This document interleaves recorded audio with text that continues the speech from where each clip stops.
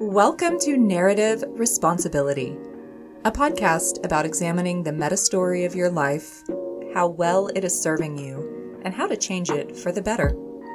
I'm Elena Wolf, relationship coach and life alignment mentor, and this is this week's New Perspective.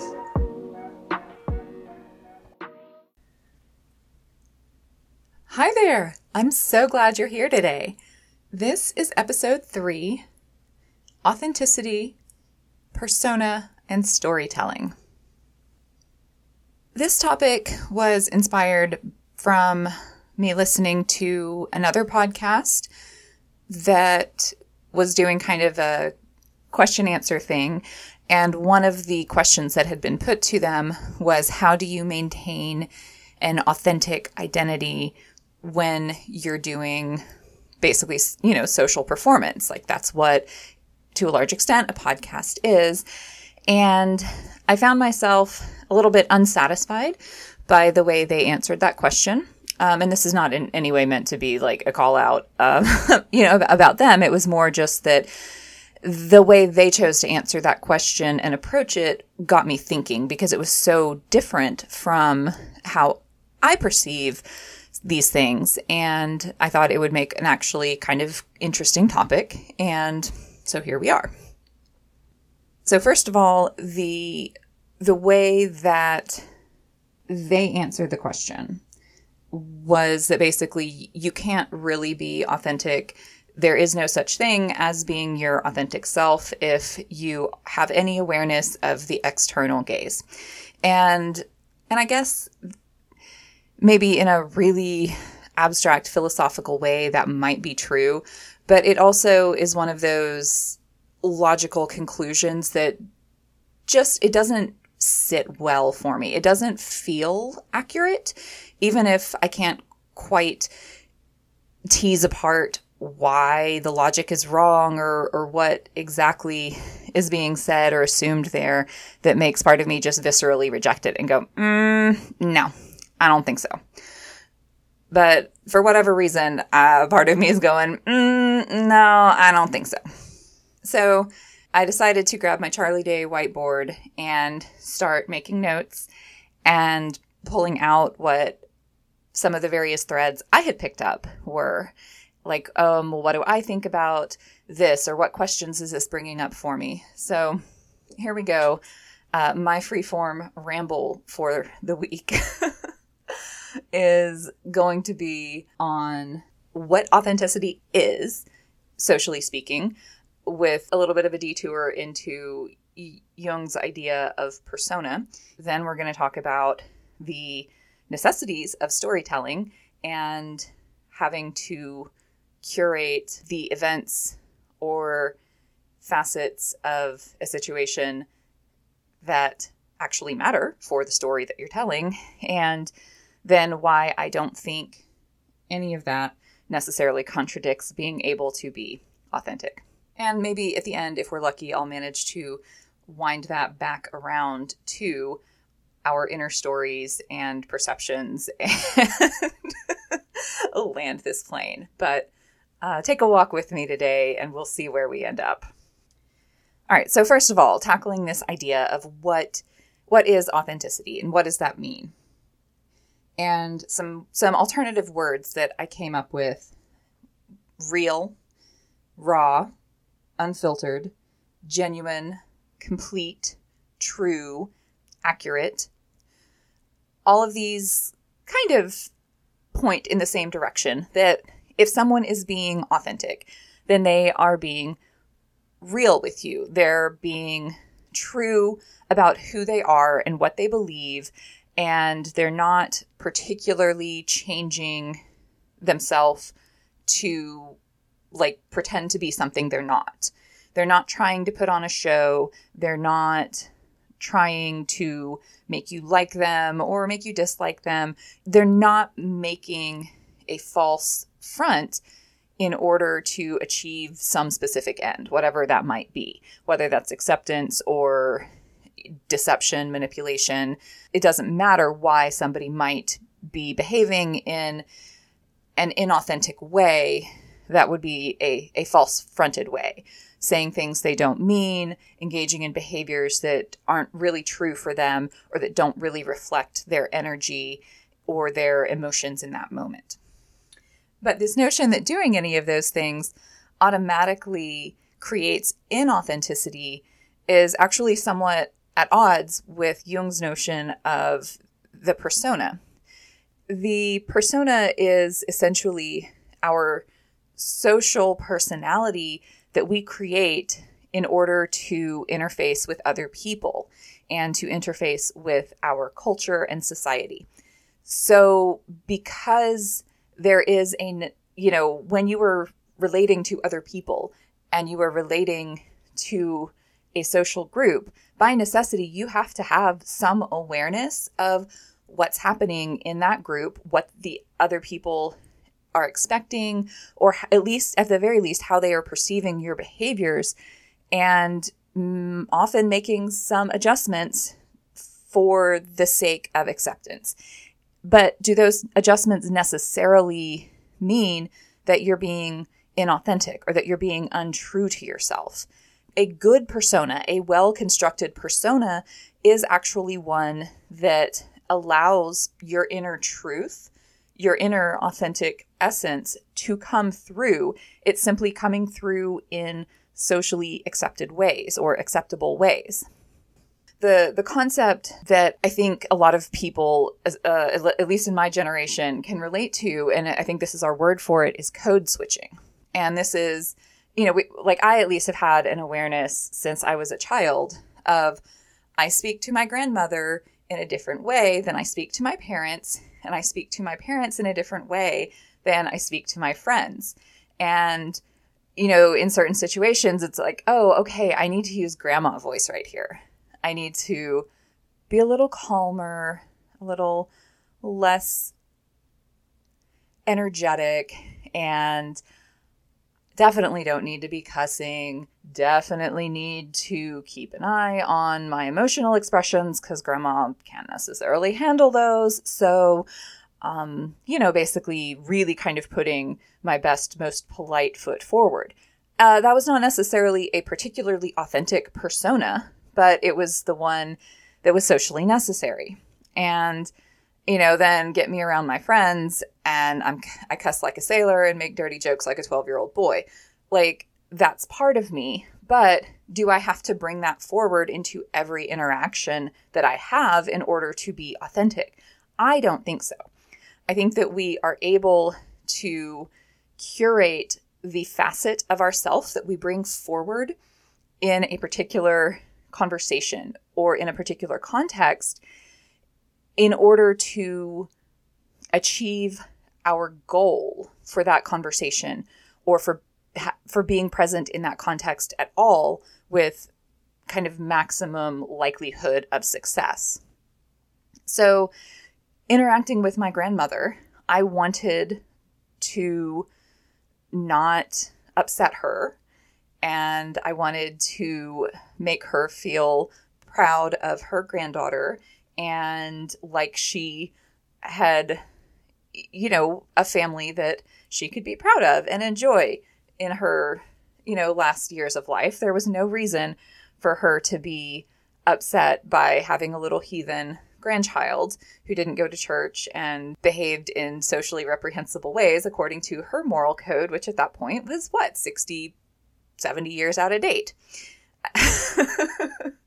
I'm very normal for my age group, but this is one of those things that can happen. Like, culture changes, expectations of like what's normal and what's okay start to change, and some people don't keep up with that, don't want to, aren't able to, or simply don't have enough exposure to youth culture that they are even aware of it happening. Was I wrong for not wanting to damage my relationship with an older family member? No, I was just code switching. I was like, I'm going to go in grandma mode now, and I'm going to show her the parts of me that I know she'll respond to and appreciate and approve of. But what I wasn't doing was becoming someone I'm not. I was just pulling different parts of myself forward. Those parts of me are there. They exist. They're real. They're genuine? Like, how is it inauthentic for me to bring those parts forward and to show those parts in a particular context? The truth is that human beings are all multifaceted. We have different parts. We have a lot of different interests. We have a lot of different, almost like sub-personalities within us. And different people bring out those different sides of us. That's okay. Like, that's a good thing, in fact. It allows us to have a variety of relationships and for all of the different parts of us, all of the different sides of us to be interacted with and engaged with and accepted and mirrored and have a sense of belonging. Like, that's what having a variety of relationships does, is it lets us express all of our different parts. And just because we have different parts and that we can't bring all of our parts forward at the same time, I mean, it wouldn't even, like, I don't even know what that would be, like how that would happen. It would be, we'd need 6 mouths to speak with at the same time. And we have one channel. And maybe we can, broadcast a couple things at the same time. We have words that we're saying verbally and there's an emotional tone that's coming through. So that's 2 channels. And then maybe physically we can be emoting and maybe that, creates 3. Okay. If we're able-bodied and we're talking to somebody who has their full sensory faculties, then we might get 3 channels of information across at once. That's 3 parts of ourself. And, how many do we have? 300? 3,000? I don't know. A lot. I've actually seen, I've seen a meme somewhere and I loved it, that actually we have as many different sides to ourselves as we have relationships, and that when a relationship ends or a person that we're in relationship with dies, the part of us that they brought forward in a way dies too, because it will never come forward again. Oh my God. Like, that one hit me when I read that. I was like, oh, it's true. Oh my God. I mean, maybe not like the one and only person who can bring, any specific part of us, but like that only person who brings like that configuration of parts of us forward. And then sometimes it's like, oh my God, good riddance, because that was like all the worst parts of me. And I do not want that collection of parts ever coming out again. We've all been there. So another aspect of this that I also want to highlight is the idea of what our goal for a particular interaction is in the first place. We can take me and this podcast and my MTP of wanting to help shift our cultural narratives toward more hope of healing and letting go of some of our, generational trauma that we're all carrying and that the world is trying to come to terms with. Like, that's my goal here.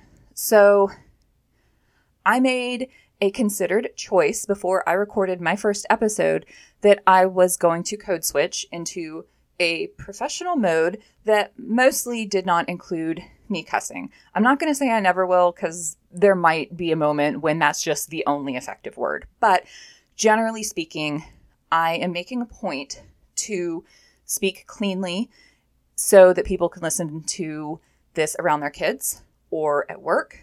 They can recommend it to work colleagues without having to worry about, oh, is this person going to be offended that I listen to something where every other word is a cuss word, or whatever.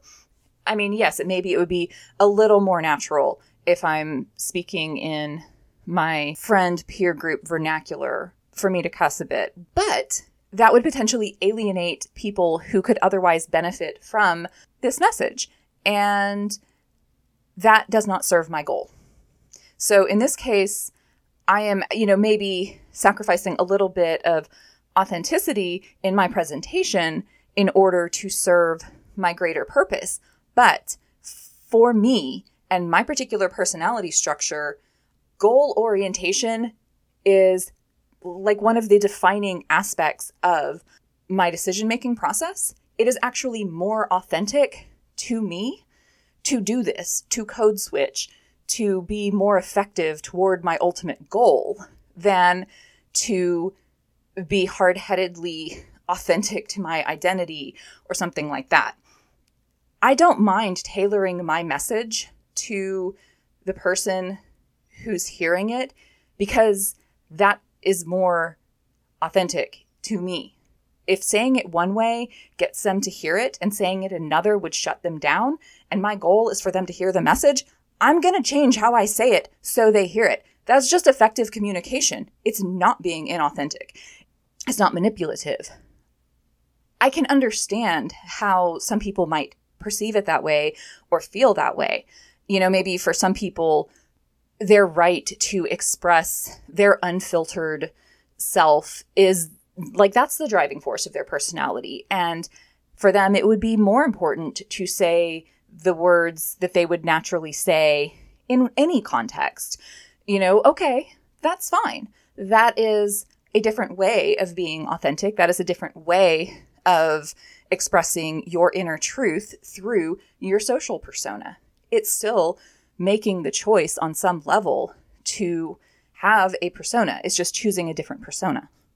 So for me, I guess what equates to authenticity is it's really more genuineness or sincerity. It's basically meaning what you say and saying what you mean. And it's also saying things that you would stand by across contexts. So for me, it is very much more about the content than the specific form. Do my principles and my ethics and my perspective on the world, does that come through? Is that the through line across how everyone experiences me in every context? Because if it is, then I am being authentic. That is my sincerity. That is my genuineness. That is my truth. That is me being accurate to myself. It may not quite be raw, real, unfiltered, but it is authentic. So I'm going to switch tracks a little bit now and then talk about this idea that we need to share all of the information in order to be authentic. That is not realistic.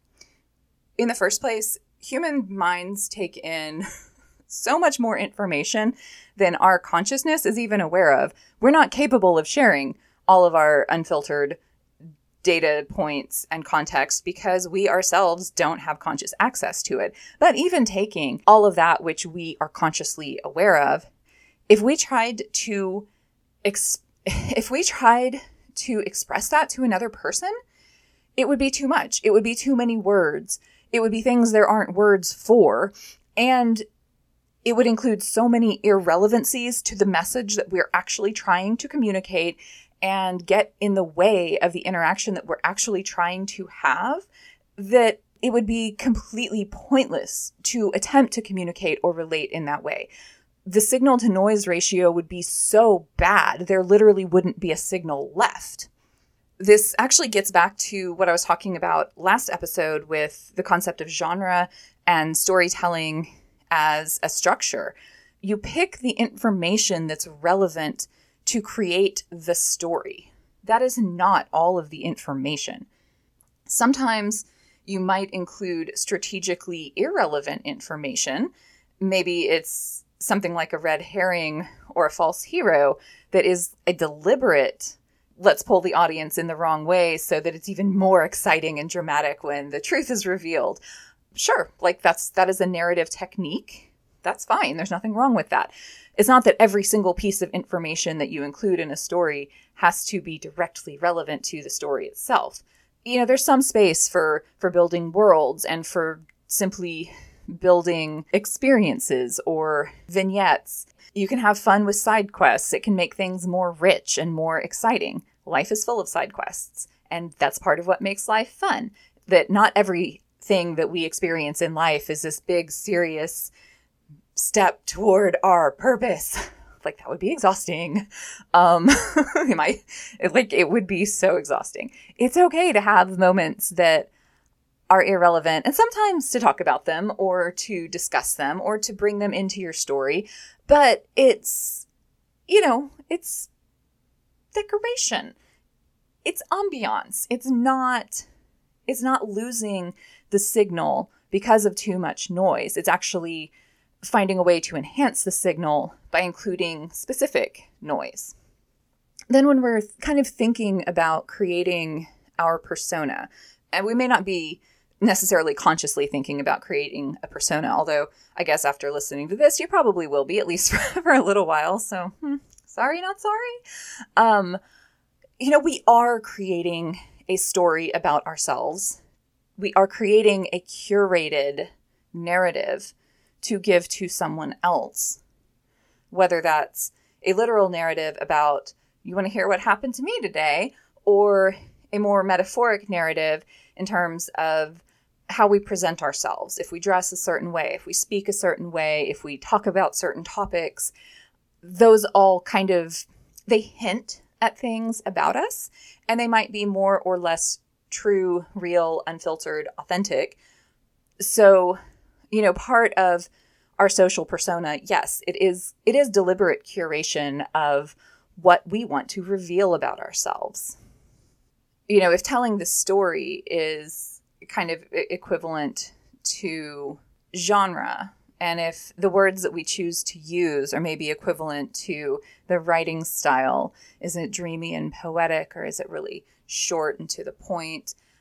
So is it the kind of fantasy world building where you get 10 pages of descriptions of the world and the physical space to like 1 page of dialogue? Or is it Jane Austen where you get 10 pages of dialogue to like 1 paragraph, if you're lucky, of physical description? So there's different types of writing. There's different styles of writing. There's different types of storytelling. There's different narrative structures that we can use. Our inner experience of ourselves influences what we might try to externalize, what we might put into our persona, or what we might bring into the space between ourselves and another person, or ourselves in a group social interaction. Just because I'm experiencing myself that way doesn't mean that's how you're experiencing me. The end. So my inner narratives about who I am and what I'm like might or might not, in fact, be accurate to someone else's experience of me.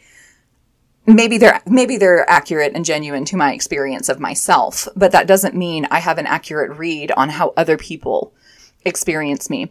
And so that's the other part that I think that bothered me about this idea that we can't be authentic if we're aware of someone else's gaze upon us. We can't be authentic even if we're not. Like, how I think about myself may have no relation to how someone else thinks about me. People all have narratives. Somebody might look at me or have some experience with me and cast a narrative about me in their mind, and that is forever who I will be to them. I don't have control over that, and I don't get to know that unless they choose to tell me. We don't know. We can't know.